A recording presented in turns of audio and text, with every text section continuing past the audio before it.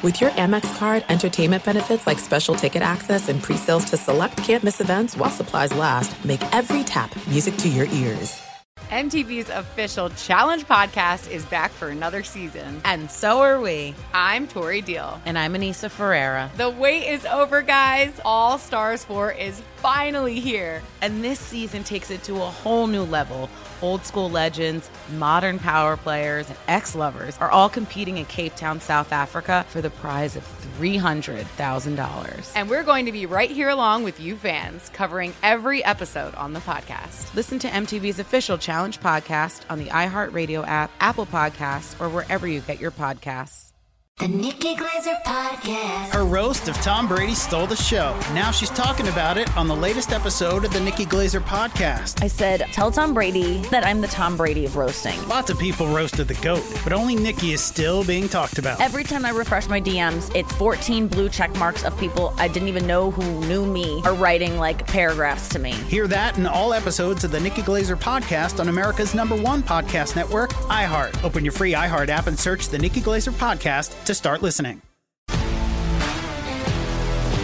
If you love sports and true crime, then there's a new podcast from executive producer Dan Patrick and hosted by me, Jay Harris, that you won't want to miss. Playing Dirty: Sports Scandals.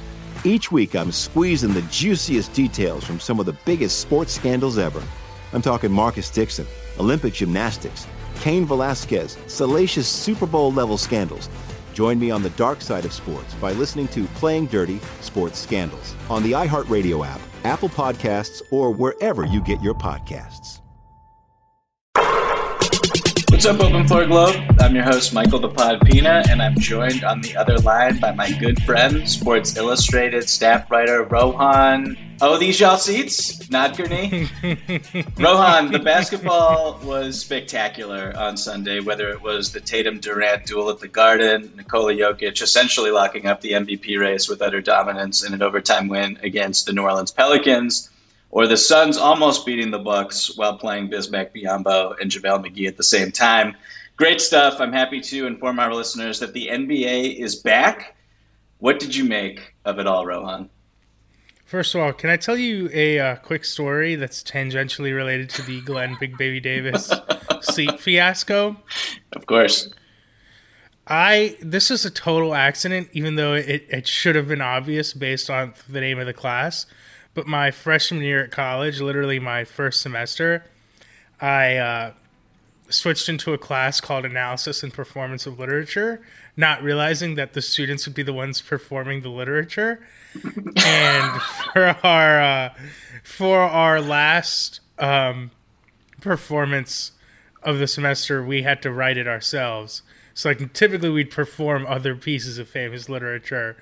I was clearly by far the worst performer in the class. Like it was all theater students, and like they were like, "Why are you in here?" Like people would do lighting adjustments and all kinds of stuff. But for my last performance, I performed a self-written piece about moving up to seats that weren't yours in a sporting event. So it's now all come full circle. Shout out to Glenn Big Baby Davis.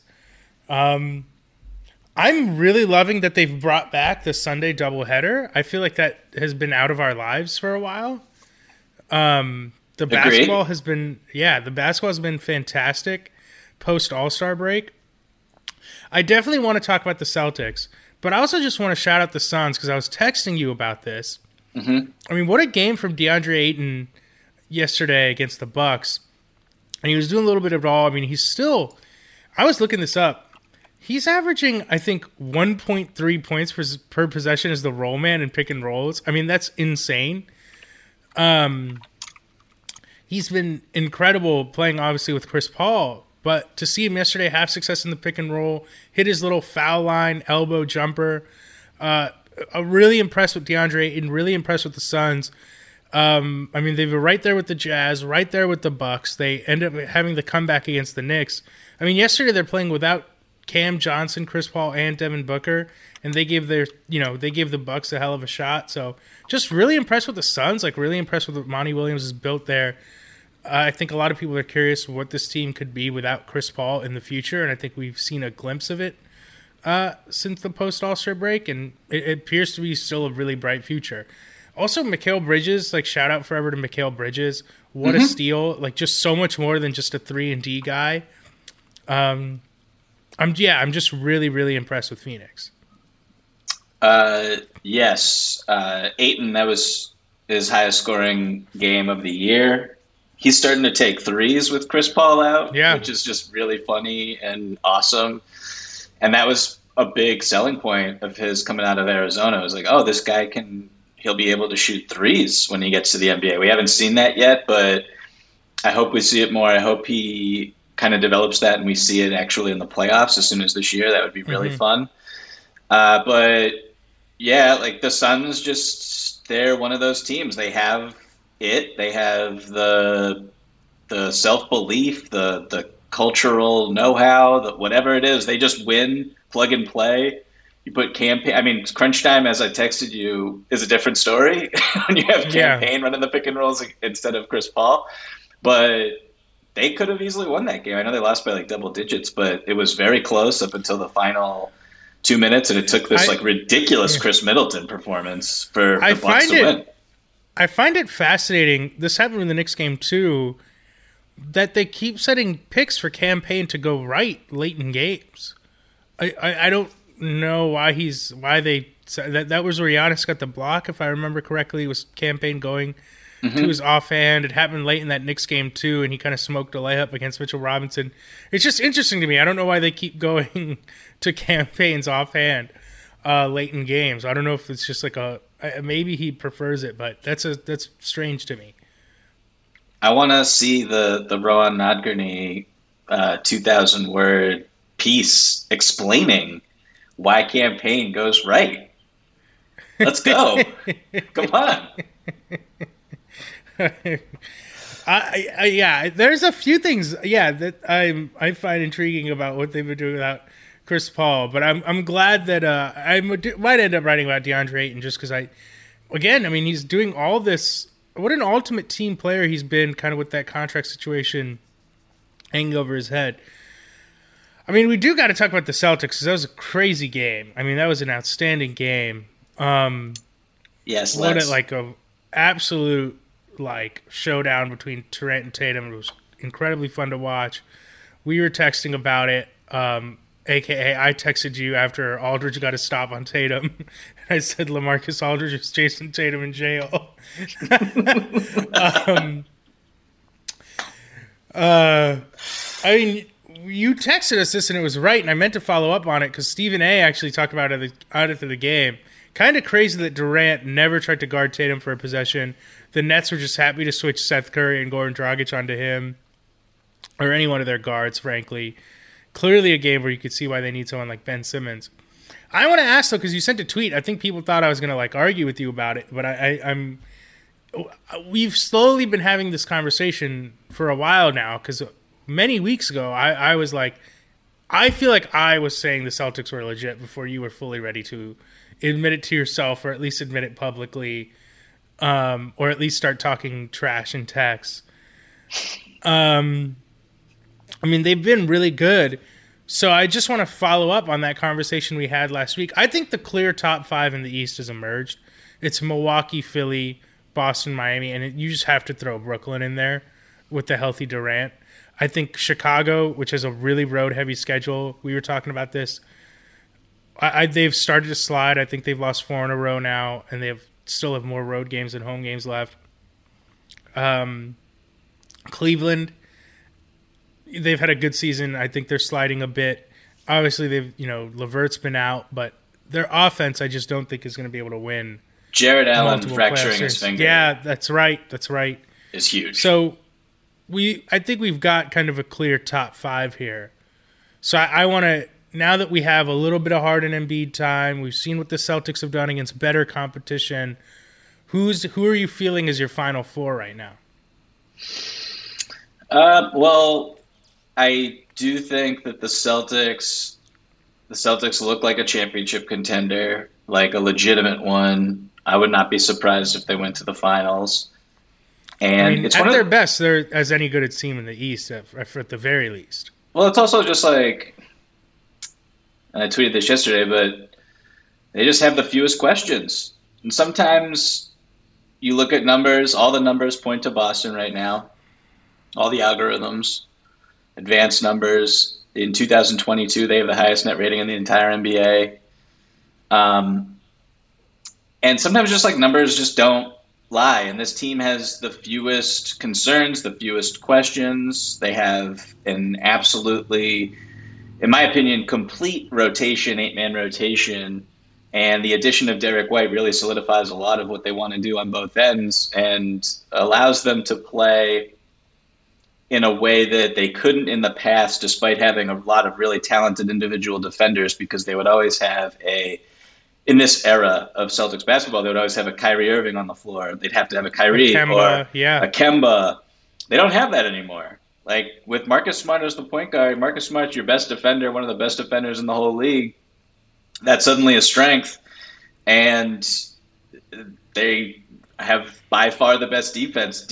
Like the one thing I'll say, but I don't believe, but I think could be a criticism, is that when you get into a playoff series, as opposed to a team like Miami or a team like Milwaukee or Brooklyn, the Celtics have already kind of maxed out what they can be with how they're playing and how their rotation shakes out and how healthy that they've been.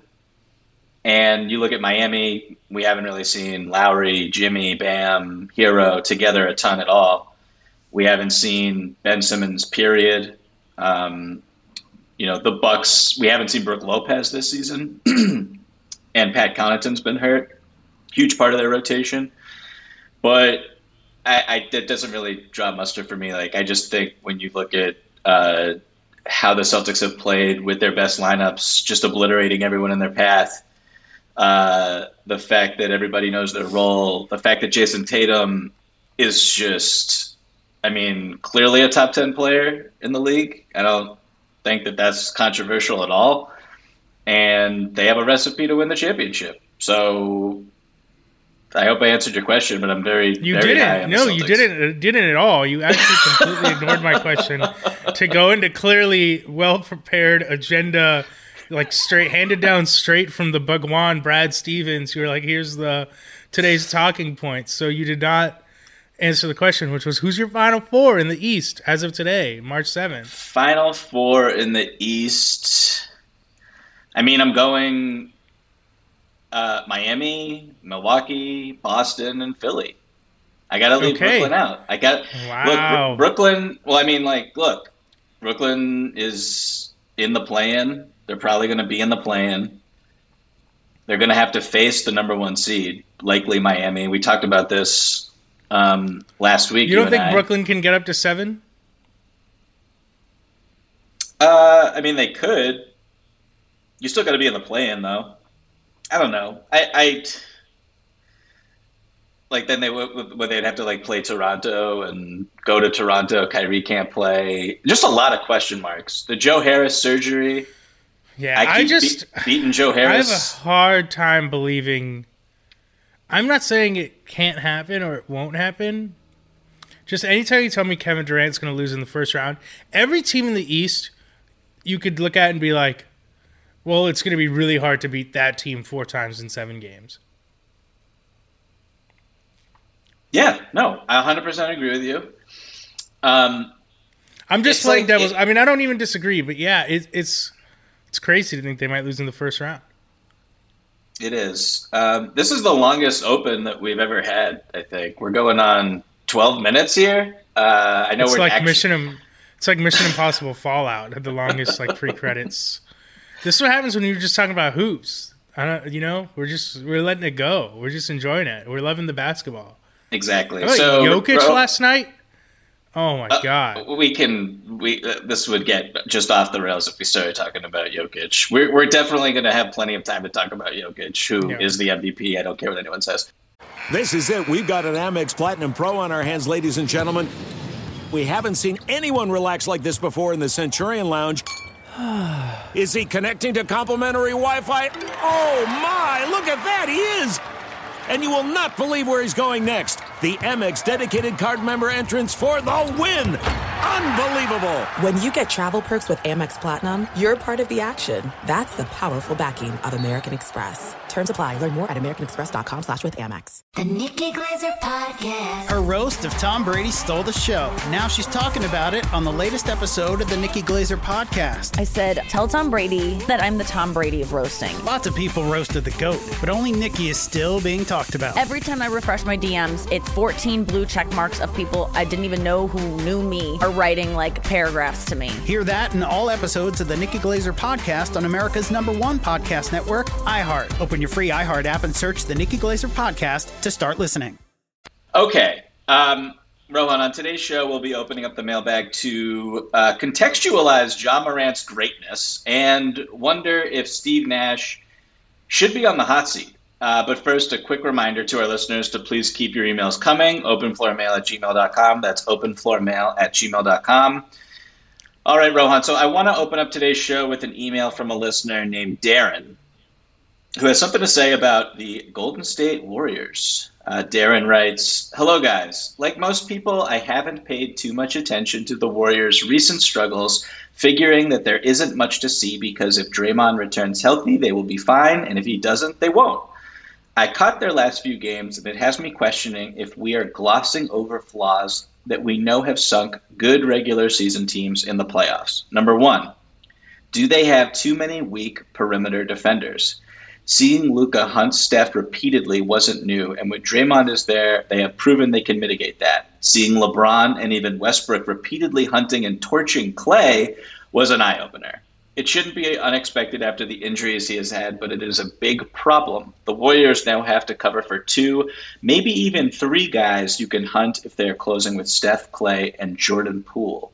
That is all a tall task, even with a healthy Draymond. Number 2, they play so many bad free throw shooters who can be exploited with the hack strategy in key spots. Looney, Draymond, JTA, Kuminga, and GP2 are all bad free throw shooters, and most concerning, Andrew Wiggins is only at 63%. I feel like if another playoff contender has these issues, we'd pay more attention to it than we are with them." Thank you so much, Darren. That was a wonderful email. I'm just going to say before I throw it to you, Rohan, I am not concerned about the Golden State Warriors, and I still fall into the when Draymond is healthy, then they'll be good. And when Andre Iguodala is in the rotation, they'll be a little bit better. And if neither of those guys, or most importantly, Draymond, is not 100%, then it won't matter, and it'll be irrelevant. So, like, I hear the concerns here about weak perimeter defenders. I'm not that low on Klay, frankly. The version of Klay that we saw over the weekend, I don't think is going to be the version that we see in the playoffs. And I'm also just not. I mean, Steph Curry, I don't think is someone that really gets hunted. I mean, like, if you get into a matchup with Luka, then you kind of figure that out. And I think the Golden State Warriors are smart enough defensively to figure that out as best as any team can figure out Luka Doncic. But I don't see Steph Curry as a glaring defensive weakness. And also, the free throw shooting is like whatever to me. I don't know. Maybe that's just me being blind to it as an actual issue, and it could nip them in the butt at some point. But like, I'm not that concerned. What do you think about this? Well, I do think there's a few things here. One, I think Draymond has become as close to being as important as Steph to the team as you can be by not being Steph Curry. I mean, he's just so much of a driver of what they do on both ends of the floor, just as a playmaker, getting over into the right position offensively, making the right pass, etc. Obviously, what he does defensively, the way he covers up for holes, etc. I'm with you on Steph defensively. I mean, we talked about this. Like, Devin Booker, for example, is who teams hunt on the Suns, but I don't think Devin Booker is a bad defender. It's just the best option for opposing offenses at this point.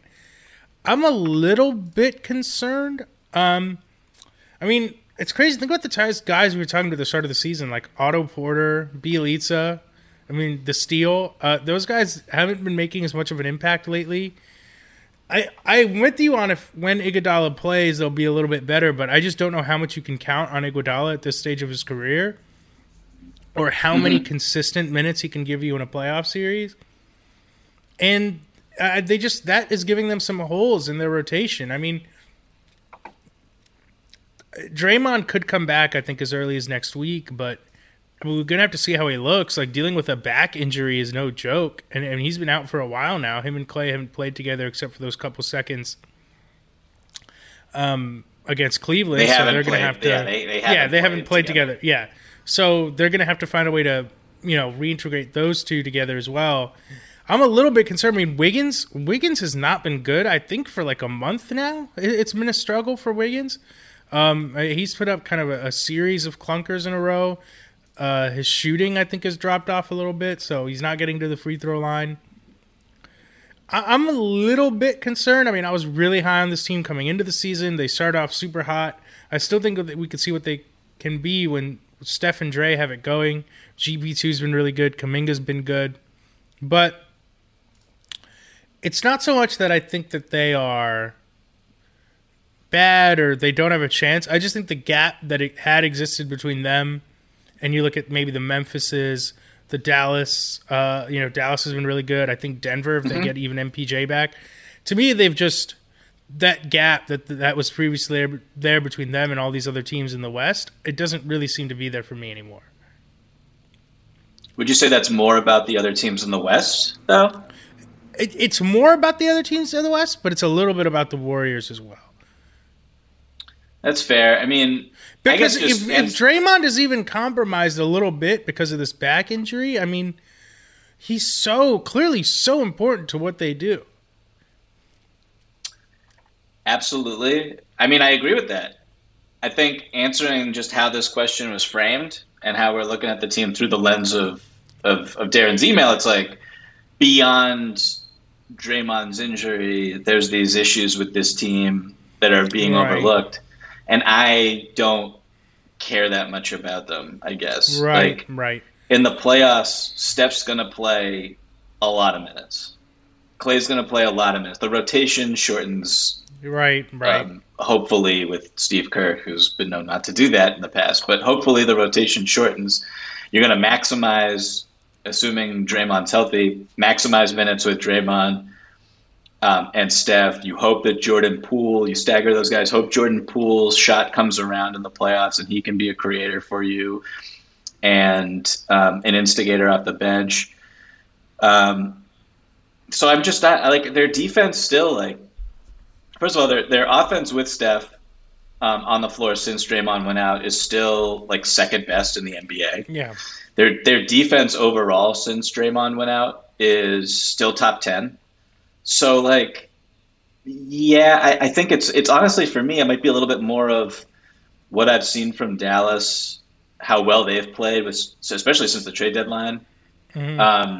Love Denver. I love everything about Denver, and they still don't have two of their three best players. It's just like Denver's really wild. And the Grizzlies, which we're going to talk about later, like, they're a really feisty, confident team. It's very athletic and young and has given the Golden State Warriors issues in the past. So I think it's honestly more about the competition than it is. And we didn't even mention the Jazz. Jazz are good. Maybe not the best matchup. Killing it, yeah. But yeah, the Jazz are also good. And like, so maybe we shouldn't have been that high on Golden State at the start. Could be the case. They were killing it. They were very good. I agree. They were very good. You're not worried about, I'm a tiny bit, it's not that I'm worried about Klay, it's that it's kind of weird to see Steph and Klay play together and it not be Steph and Klay. Like, it's crazy to me that he's become less important than Draymond. I mean, obviously it's unfair to expect him to be Klay right away after the amount of time he's missed and the severity of the injuries he's had, but that's been it's been interesting, and I'm obviously hopeful that he returns to being the Klay we know and love, but I'm maybe not as confident as you that it comes back so quickly or just in time for the playoffs. And maybe it won't. We don't. I'm just being optimistic, and it might be blind optimism, but either way, the Warriors are good. Steph's awesome. Hopefully Draymond comes back healthy, and we see this team make another playoff run, that would be very fun. I'm not betting against Steph in a playoff series, though. He's still electric and ridiculous, and even when he's not hitting the shots, the attention that he draws is still why their offense is absurd when he's on the court, regardless. Okay, let's jump into this next email. It comes in from... How few points do you think Steph could average and the Warriors still have, like, an elite offensive rating? Like, if he was... I bet he could score, like, 14 points, and they could still just have one of the best offensive ratings in the NBA with him on the floor. I think that that's a fun question. I think it would matter. It would depend on who else is on the floor. Yeah, true. If you're just saying, like, this roster, then I don't know. But, like, vintage Iguodala, a little bit more spacing around would be nice. Bielitsa, please unshackle Bielitsa. Let him be free. My guy is he's waiting to thrive.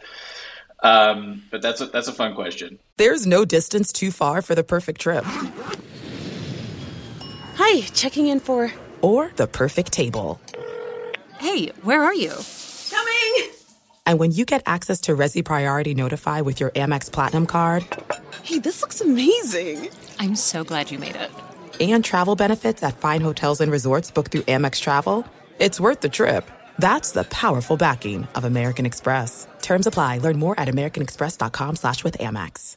The Nikki Glazer Podcast. Her roast of Tom Brady stole the show. Now she's talking about it on the latest episode of the Nikki Glazer Podcast. I said, tell Tom Brady that I'm the Tom Brady of roasting. Lots of people roasted the GOAT, but only Nikki is still being talked about. Every time I refresh my DMs, it's 14 blue check marks of people I didn't even know who knew me are writing, like, paragraphs to me. Hear that in all episodes of the Nikki Glazer Podcast on America's #1 podcast network, iHeart. Open your free iHeart app and search the Nikki Glazer Podcast to start listening. Okay, let's quickly jump into this one. It's an email from a listener named Tosin. I hope I'm pronouncing that correctly.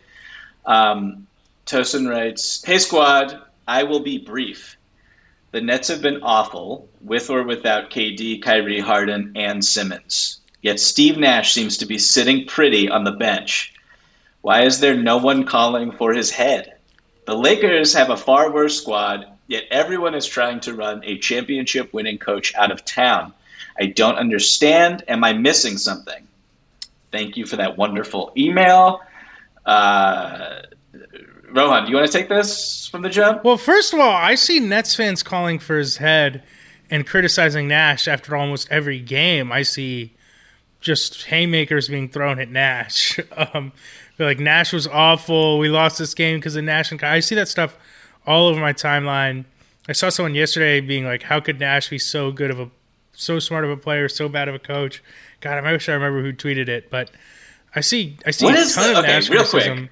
Real quick. I'm clearly not following the same people as you. I'm not saying that you're making up tweets or anything, or that you're imagining this Nets fans is something that is just foreign to me. I'm sorry, I don't mean to, shoot shots at the Nets fan base. Shout out to my boy Sam Latchow, who's just mixing it up in Nets Twitter every day, and like, yeah, man, they got a fierce and loyal community on there. So yeah, it exists.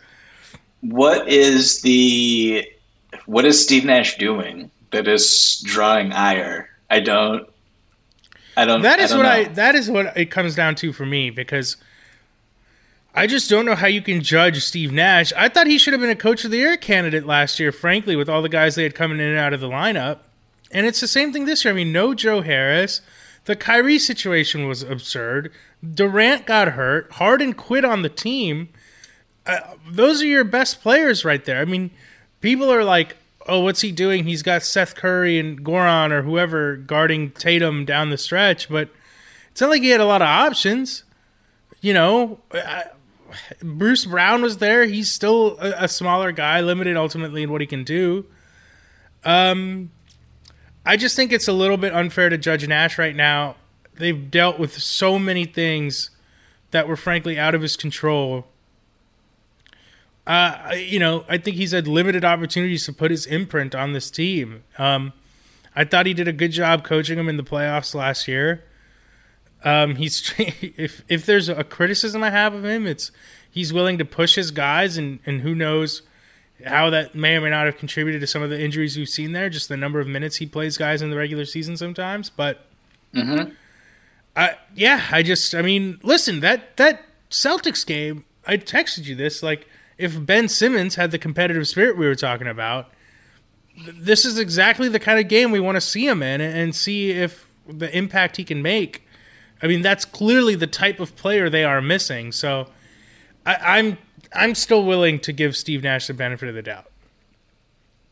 Yeah, I'm with you. I mean, by the time this season is over, Nash will have essentially coached like 3 or 4 different teams in 1 year.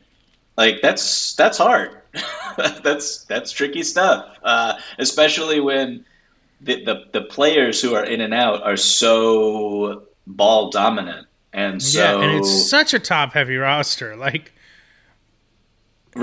and there were players who were brought back or brought in the offseason who, I'm talking about like Paul Millsap and Blake Griffin, guys who I thought, and I think the Nets thought, had a little bit more in the tank, and instead you're forced to play James Johnson heavy minutes, DeAndre Bembry before you waived him. Bruce Brown being in and out of the rotation at the start of the season, I thought was pretty odd. I'm not going to lie. I was kind of like, that was weird. That was weird. Doing?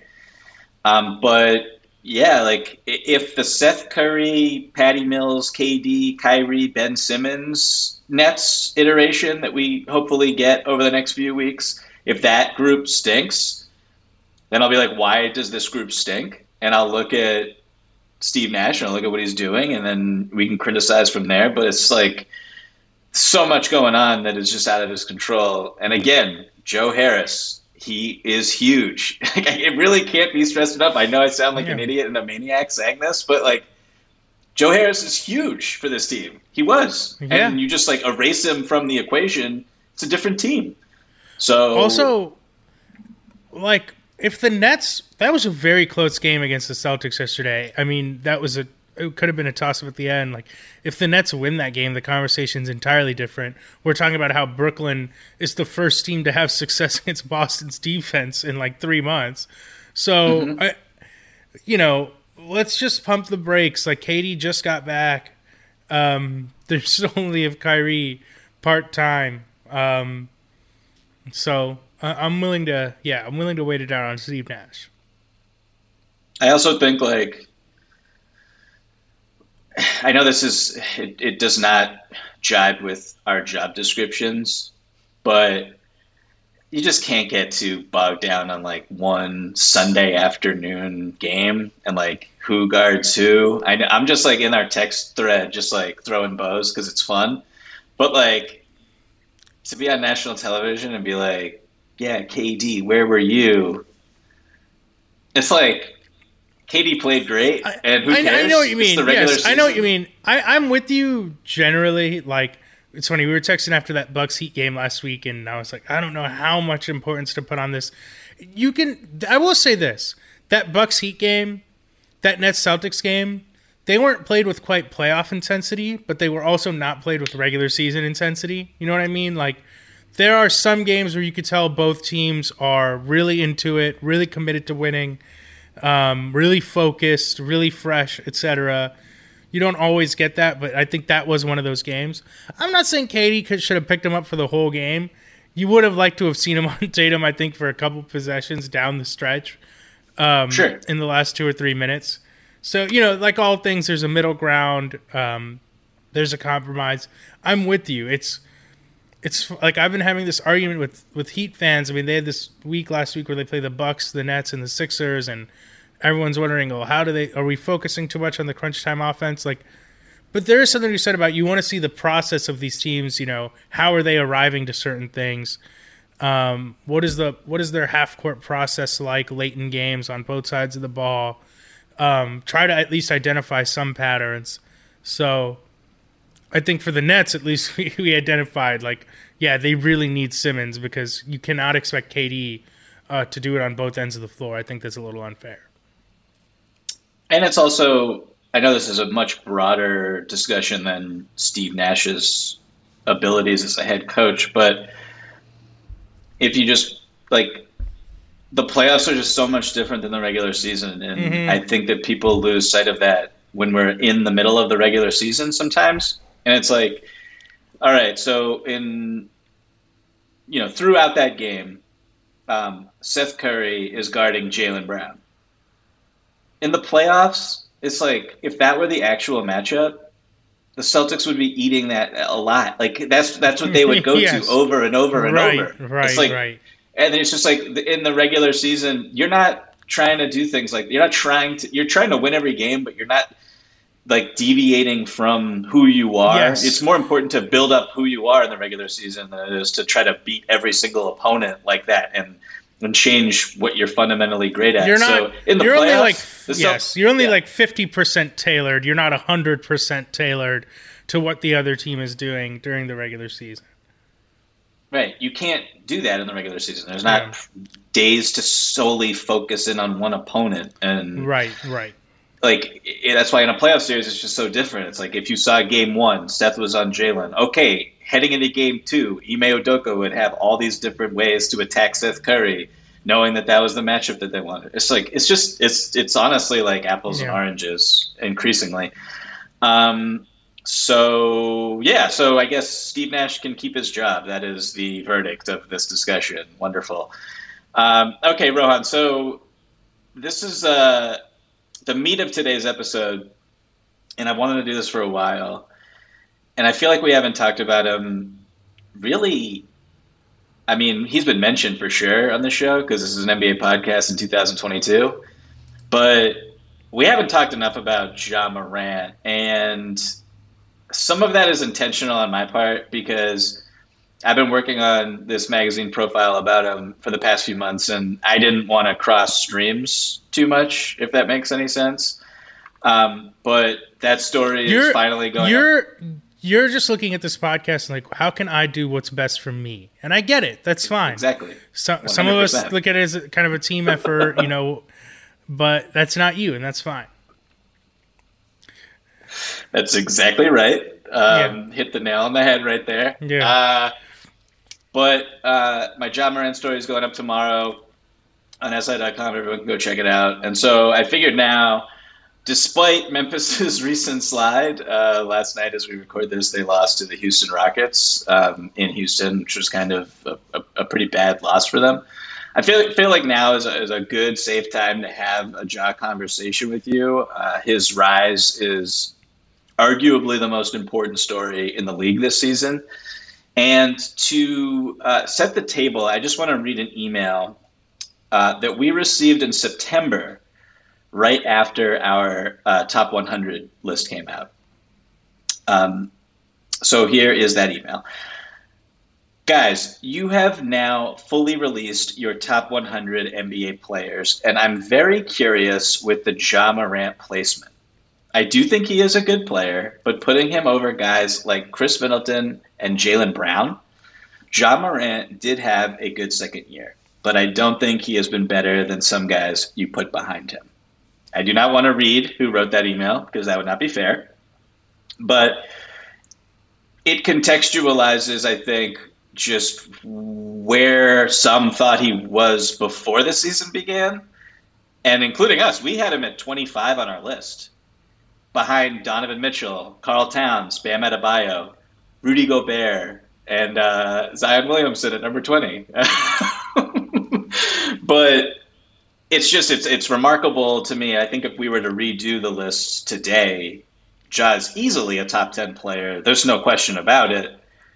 He's been, there's a lot of historical comparisons that one can make with Ja, a 6'3", 180-pound point guard who plays the way he does.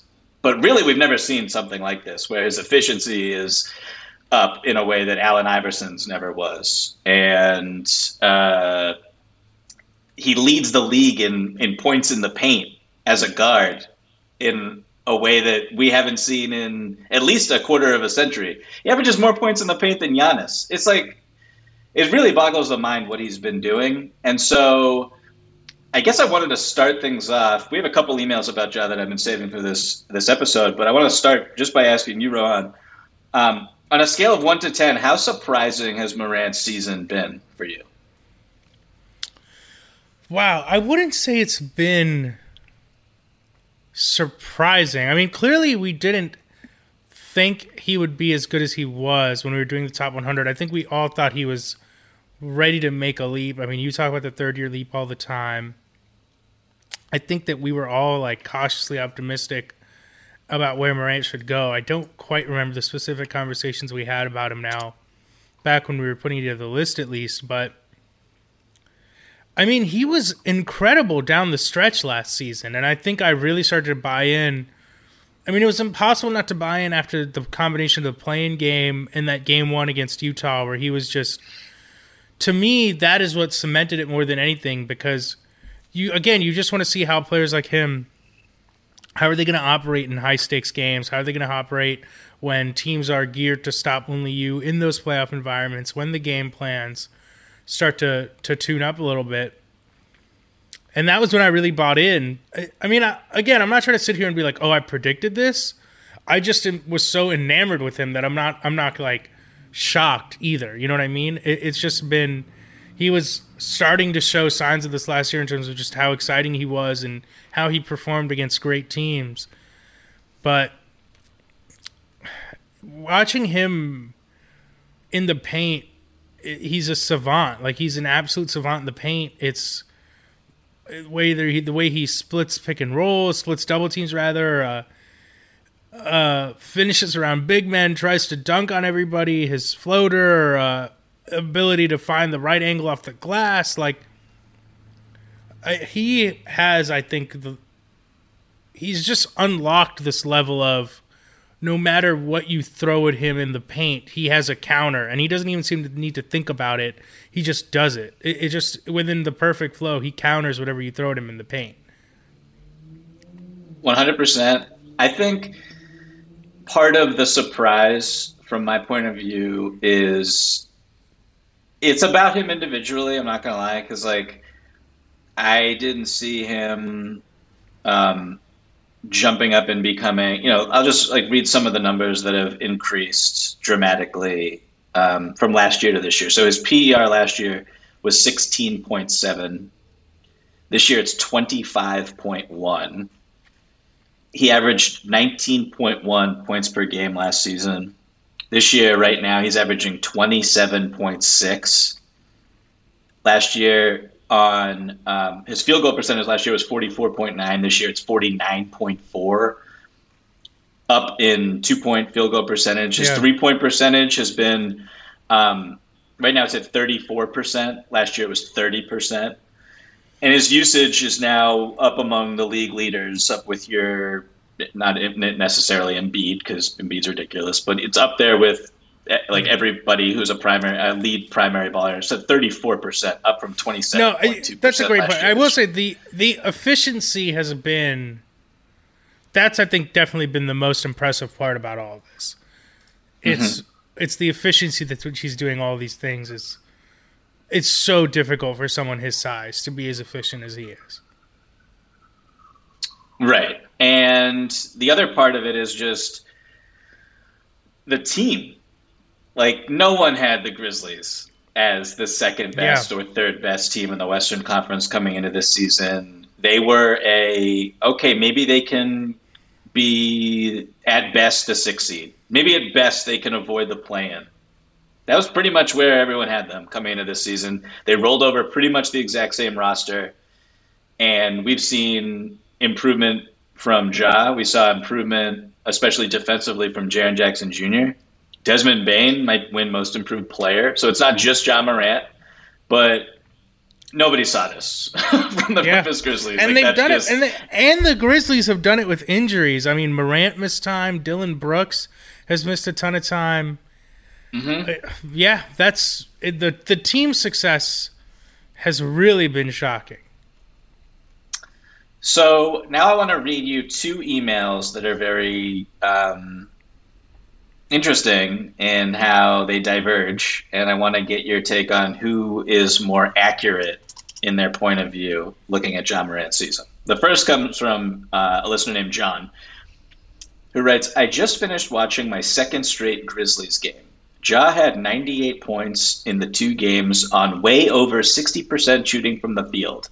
It's not just the eye-popping numbers. In each game, he had at least 3 plays that should be on anyone's top 10 plays of the night highlight reel. My question is, are we really still not even mentioning him in MVP discussions? I'm not saying he should be MVP, but can he at least get the same polite nods people keep giving to players like Steph, DeMar, and Luka? His year, in my opinion, has been better than any of those guys. Did anyone see the Grizzlies as possibly the 2nd seed in the West? That's him, almost single-handedly. Who's his number 2? Jaren Jackson Jr.? Desmond Bane? He wouldn't be the number 3 on any of 10 other top teams. Wow. What am I missing? So that's from John. Now I want to quickly read an email from Andrew, and then we can see which one we agree with more. This comes in from Andrew, who writes, Dear Open Floor Crew, everyone seems to be vaulting Ja Morant into the MVP conversation and making it a big 4 rather than a big 3. The 3 being the obvious trio of Jokic, Embiid, and Giannis. It's also led to conversations where Luka and Ja are being pitted against each other in the standard who would you rather have for the next 5 years or who would you rather build a franchise around discussions. And it's starting to seem like the sentiment around NBA Twitter and the media is that they'd rather have Ja Morant. Luka and Ja have identical scoring numbers, and Luka gets more rebounds and hands out more assists. Their advanced stats and catch-all metrics are 50-50 in favoring one or the other, although Luka is clearly the better defender. However, that could just be attributed to size and strength. Since the start of the year, Luka is at 29, 10, and 9 versus Ja being at 30, 4, and 6. Both really great, but if we are going to, quote, boost Jokic for his performance with lesser teammates and now potentially, quote, fault Embiid for having Harden in the race for MVP, then why is Ja seemingly so far ahead of Luka in all these conversations when the Grizzlies' lead over the Mavs is due to them going 12-2 without Ja and Luka playing with inferior teammates? Thanks so much for the great pods, Andrew. So, obviously, Andrew, and I just found this very interesting that these 2 emails from Andrew and John that were written very close to one another and sent in could be so on the opposite ends of the spectrum in kind of looking at the season that Ja is having, whether it be in the discussion of MVP or just great young players in the league and where he kind of stacks up. So whose email do you agree with more? John, the first, who doesn't understand why Ja isn't in MVP discussions as much as he is, or Andrew, who thinks that he gets too much love? I don't personally want anything to do with Andrew's email just because I see like the Memphis-Dallas blood feud starting on the internet, and I don't want I just don't want anything to do with it. I don't want to touch that discussion. It's already getting way too aggressive. Those 2 teams just need to play each other in the playoffs so their fans could have it out. Like I'm seeing a lot of like Jokic, or not Jokic, a lot of Luka versus Ja stuff. Then I'm like, yeah, that's a tough question. I'm not personally trying to answer it anytime soon. I think the way the MVP voting, or the way the MVP races shook out, I think there's a clear top 3, as I guess it was Andrew's email mentioned. I think Jokic, Embiid, and Giannis are the top 3. Mm-hmm. And then I think you have a bunch of guys who are deserving to be in the conversation. Ja, instead of saying, I don't know, it has to be either or. I think Ja and Luka can both be in that conversation. I think DeMar DeRozan deserves to be in that conversation. I think that's probably the next 3. So I think that Ja deserves to be in the conversation, but I don't think it has to come at the expense of Luka. I think they both can be in the conversation. Who I would put above the other right now, I got to be honest, I don't know. And I do think that Memphis' success without Morant is an important factor here. I think that does say something about what they've built, their team, how talented some of those other players are. I know that John seemed to be taking shots at Jaren Jackson and Desmond Bane, but they've been really, really good. Those guys are good. Those guys are good players. So, and also they haven't had Dylan Brooks, as you mentioned earlier, for a very long time, and he's also a very good player who they need right now, I think. So, yeah, I think that both can be in the discussion. I'm going to make the case real quick for Ja actually winning MVP because I see a path.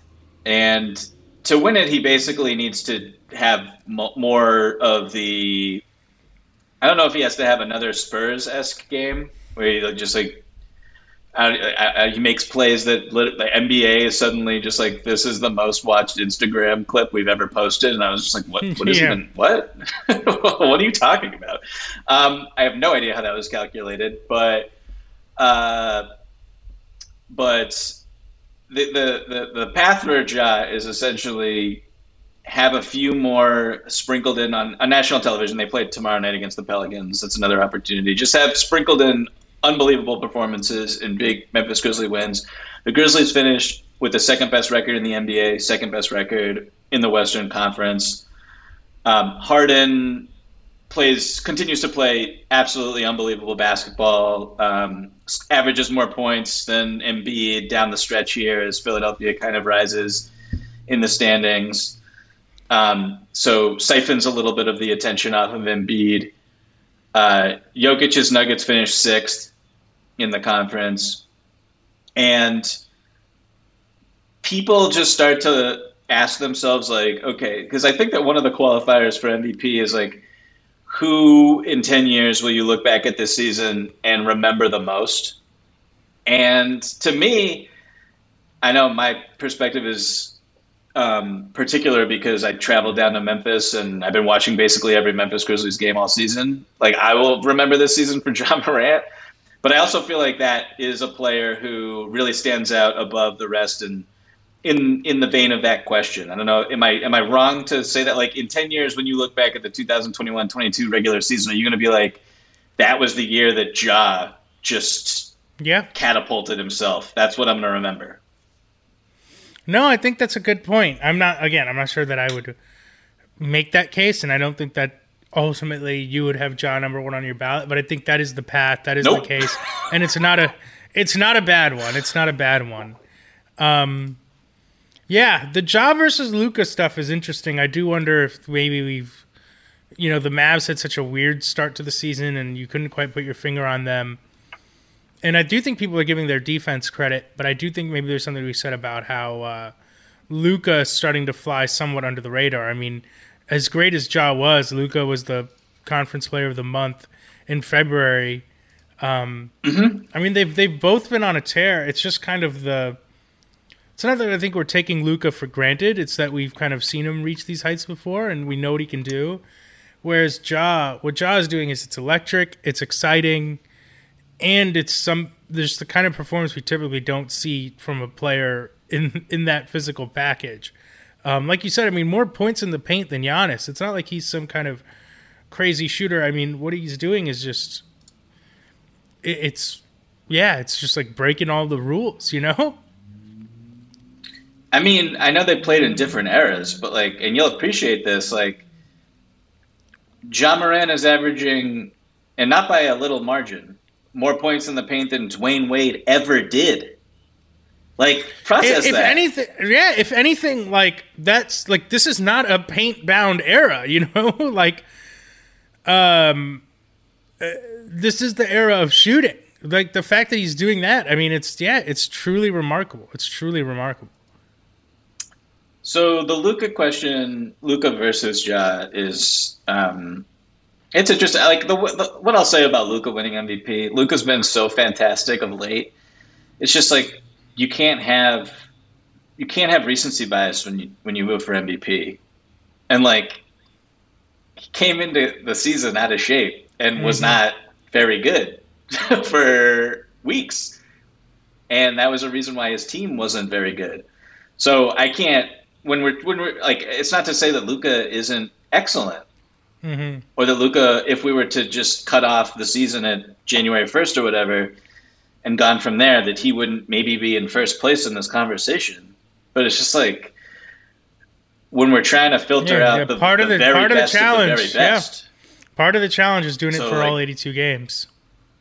Exactly. That's why when people were talking about Harden winning an MVP last year, I was like, y'all forget that this dude just whipped a chest pass at John Wall's head when he was just like, I want out of Houston. Like, come on. Like, you can't win MVP when you do stuff like that. But I want to kind of build off of this discussion real quick by asking you, and I saw in our roundtable before the Celtics-Grizzlies game, we had a question that was, who would you rather build your franchise around, Jason Tatum or Ja Morant? And your response was basically, this is my favorite question that has ever been asked of me. I am diving into it with great enthusiasm and vigor. So I just couldn't wait to ask you it again on the pod, not specifically about Tatum versus Ja, but any one player who's 25 years or younger, if you could pick one, would it be Ja for you, or would it be someone else? I mean, it would be any one of them, and I'd be happy. If I could pick one, I'd be like, yeah, give me whichever one. Rohan, no, you do this all the time. You do this all the time, and now I'm taking it back to myself. And I get criticized for doing it. Do I not? You do. I said in my answer on the website, and I'll say it again, I still think objectively the answer almost has to be Tatum, although, we were talking about Cade Cunningham before we started recording today. We haven't talked about Evan Mobley on this podcast in a long time.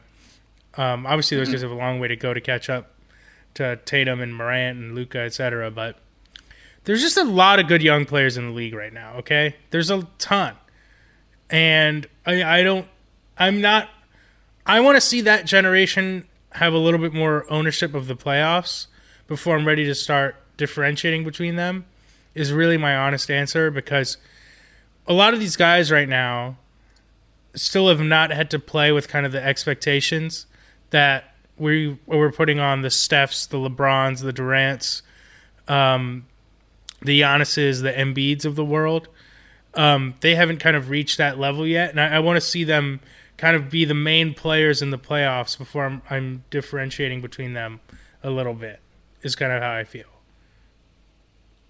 This is where I come in and say that Tatum has already competed in 2 Eastern Conference Finals. And this is where I come in and say that, the one exception is Tatum, who's the one person who should be held to any sort of standard, but you refuse to.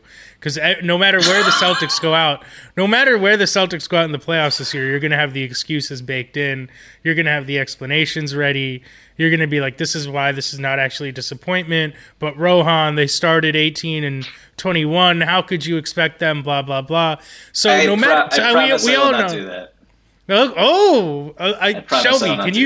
Shelby, can you at the 53-49 mark of this podcast, can you just can you please make a note of that? Mike promising to hold Tatum to some expectations this year.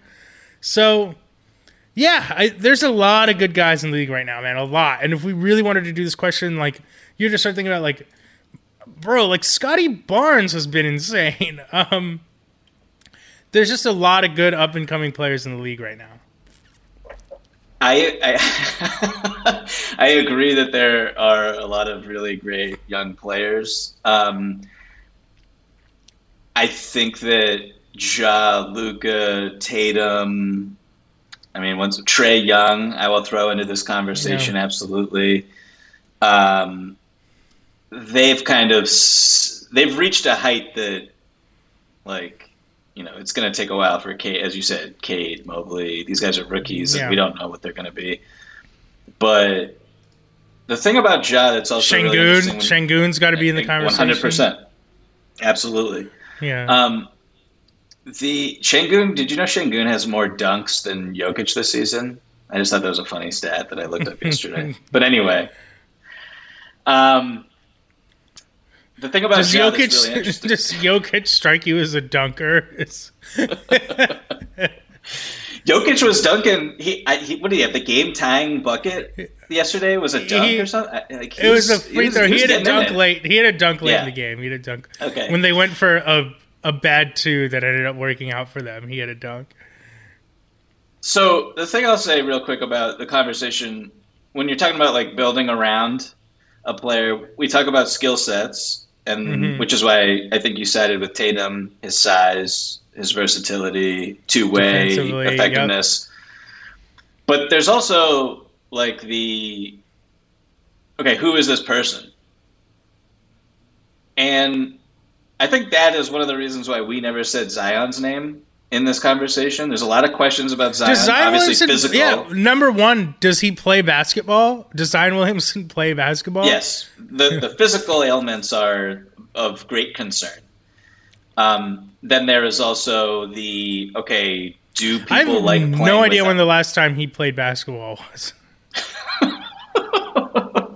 Yes. But he has not texted CJ McCollum when CJ McCollum gets straight to him, blah, blah, blah, blah, blah. Not to bag on Zion, who I love, and I can't wait to see play basketball again. But the question of, do guys like you?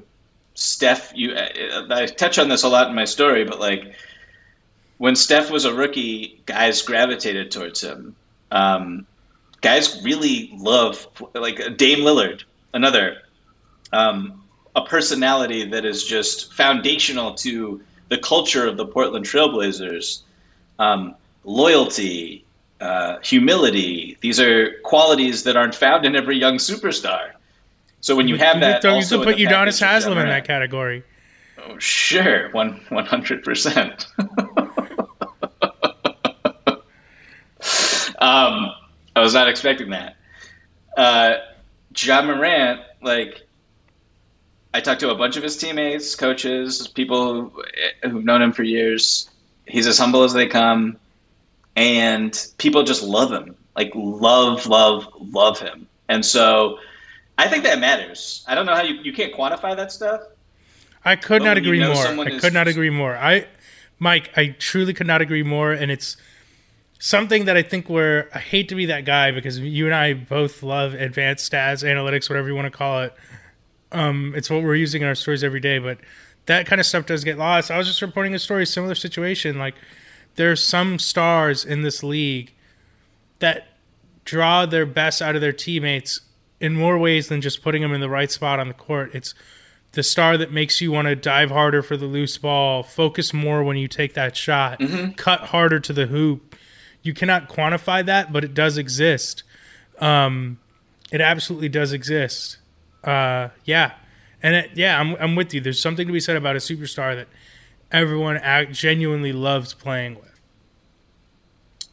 There was a moment in the Grizzlies lost to the Sixers earlier this year in overtime, and on one of the game's last plays, or it was the game's last play, Josh split a blitz, got into the paint, defense converged. He kicked out to Zaire Williams, rookie, one of the youngest players in the whole league, wide open in the corner. Zaire missed the shot. Ball careened up in the air. Tyrese Maxey went the other way and hit a layup at the buzzer. And after the game, Jaws asked, like, hey, did you make the right decision there? Blah, blah, blah.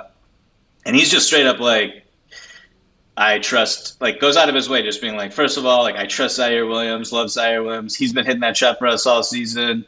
And if you want to blame anyone, blame me. I made this mistake here. I went this from the free throw line, blah, blah, blah. And if you went after that and you looked at how Zaire Williams, I know this is like really, maybe this is me reading too much into it, but if you look at how Zaire Williams played in the week after that game, it's like the best week of basketball of his career. Pete, I see a correlation there. That's such a great story. Listen, I'll tell you a quick one. I'll never forget. Duncan Robinson told me, like, in the finals in the bubble, his first 2 games he was awful, and he's like, I was pressing, and he's like, Jimmy Butler comes to my hotel room, and we hang out for hours, and he's like, for the last couple hours we didn't even talk about basketball. He took my mind off of it. And you look at his, like, before and after that conversation, his 3-point shooting, how much it improved. Like, your teammates can give you confidence. Like, and that's so important. And that's so important. That's such a good point. They took a team photo after Josh scored 50. Like, that was one of the coolest moments, I thought, of the entire NBA season.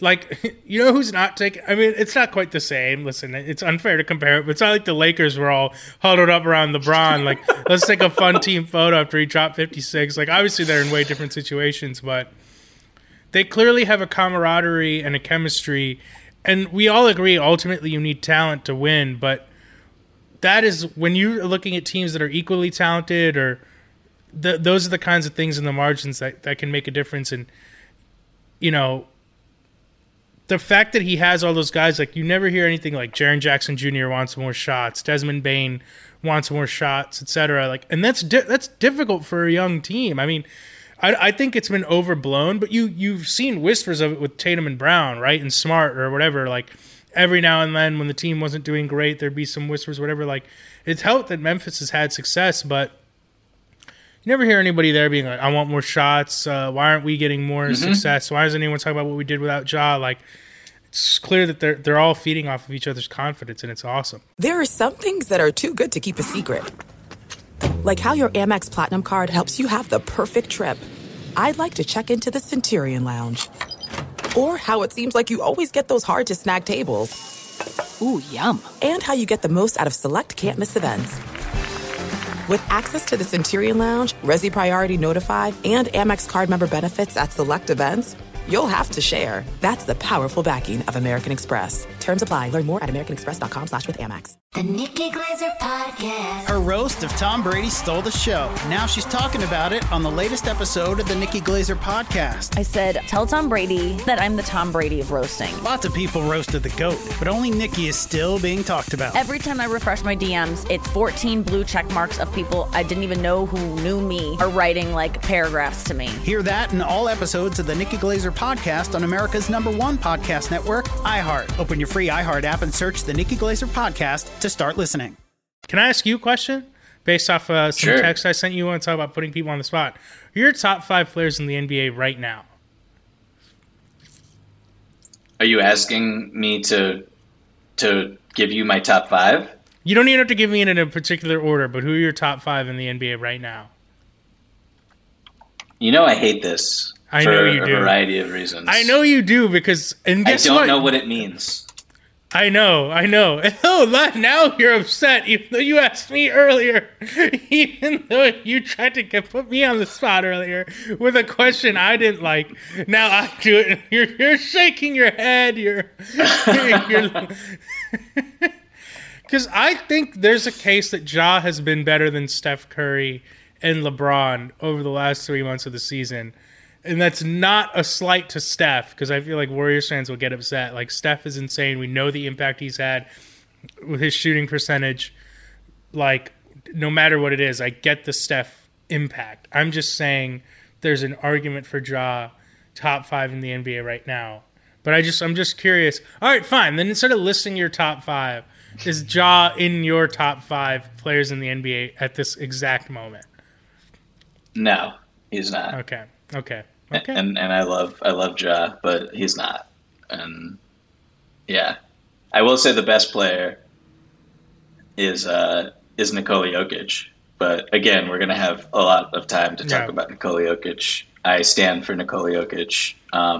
Yes. Okay. So one last question here before we end today's episode: will Ja Morant win a championship in Memphis, Rohan? Yes. Wow. Said with confidence. Listen, the basketball gods, like, we deserve it. The world deserves it. Memphis deserves it. Shout out to Lang Whitaker. Shout out to Cooking with Lang. Yeah, man, it has to happen. I think that, again, there's going to be a point in time where the Morants of the world, Luka to an extent, those are the guys going deeper into the playoffs. Those are the guys kind of controlling that time of year. And yeah, I mean, the fact that they're already this good, if they can keep the score together, yeah, I think it's going to happen. I think it's so. I think people really don't understand how hard it is. I think I'm going to answer yes, in part because I think that Ja's going to be there like forever. I think he's Dame. I don't think he's ever leaving. I think the coaching staff, Taylor Jenkins is phenomenal.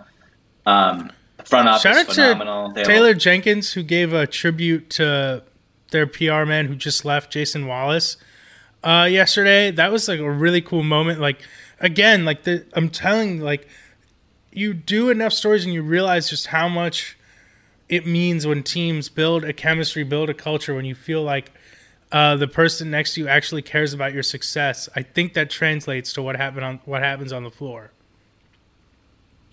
Yes, shout out to Jason Wallace. Shout out to Taylor Jenkins. But it's also, and this is just looking in the short term in the Western Conference, like it's their path to the finals going forward. It's like Chris Paul's not going to be around forever. Mm-hmm. All respect to Phoenix, but when he leaves, they'll just be different. Warriors are getting Steph Curry's older. not going to be around forever. Yep. If the Utah Jazz don't go to the conference finals this year, that's not going to be a pretty picture. Yep. So it's like Denver looks like Dallas, they will be Memphis, a thing. Yeah. Dallas will be a thing going forward, assuming that they're able to eventually get a second star around Luka. Maybe they don't even need one. And like, I think the Clippers are going to win the title next year. I'm just saying that. I've been a firm believer in that, but Kawhi and PG, those guys aren't going to be around forever either. So it's just like maybe the Pelicans rise with Zion. Yeah. I don't know. I mean, how old is Ja? Like 22? He's 22 years old. Yeah. I mean, in 5 years, he's going to be in his prime. Like, God willing, no injuries. And all those teams you mentioned they're going to be too old. All those players are going to be too old. And it's going to be his league. It's going to be Luka's league. It's going to be Jokic's league. Yeah. So I'm glad we had this discussion. I've wanted to have it for a minute. Ja is fantastic. He's the most exciting player in the league. Love watching Memphis Grizzlies basketball. The Grizzlies are going to have so many nationally televised games next season. It's sick. It's honestly awesome, incredible. Smallest TV market in the league. Shout out to the Grindhouse, man. Shout out to Memphis. They get up for playoff games. I love the atmosphere there. I hope they are like bringing Zach Randolph and Tony Allen and some of their old heroes back before their playoff games this year to just get the crowd whipped up into a frenzy. I hope I get to make it out to Memphis for a playoff game. I'm really excited for their playoff run. Agree. Memphis is awesome. One of the best places I've ever watched a game in person. And I think that'll do it for today's show, Rohan. Thank you so much for being yourself. Thank you to our listeners for all your wonderful emails. Please keep them coming to openfloormail@gmail.com. That's openfloormail@gmail.com. We will check you later this week. Until then, everybody, please stay safe. Everybody, please continue to enjoy the NBA season. Whoa.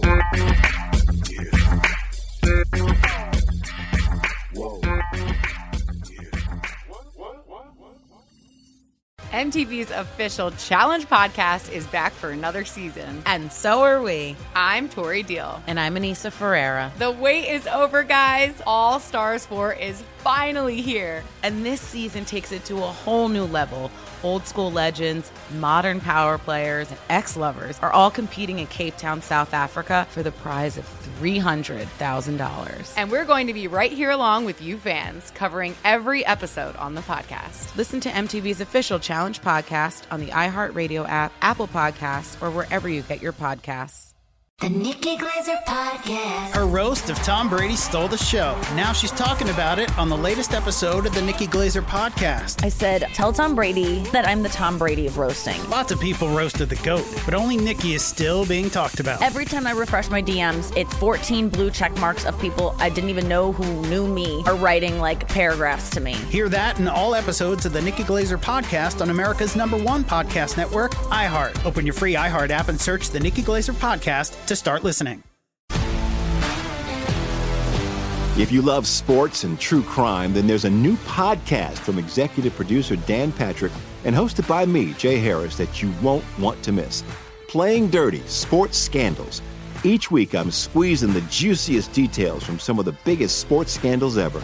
I'm talking Marcus Dixon, Olympic gymnastics, Cain Velasquez, salacious Super Bowl-level scandals. Join me on the dark side of sports by listening to Playing Dirty: Sports Scandals on the iHeartRadio app, Apple Podcasts, or wherever you get your podcasts. What's up, everybody? This is Stephen A. Smith, host of the Stephen A. Smith Show podcast. Tune in every Monday, Wednesday, and Friday at the very least as I bring you all new episodes that feature the biggest headlines in the world of sports, pop culture, business, and I answer your phone calls and respond to your tweets. You'll hear my unfiltered opinions and straight-shooter interviews with top celebrities and game changers. All that and more. So listen to the Stephen A. Smith Show podcast on the iHeartRadio app, Apple Podcast, or wherever you get your podcast.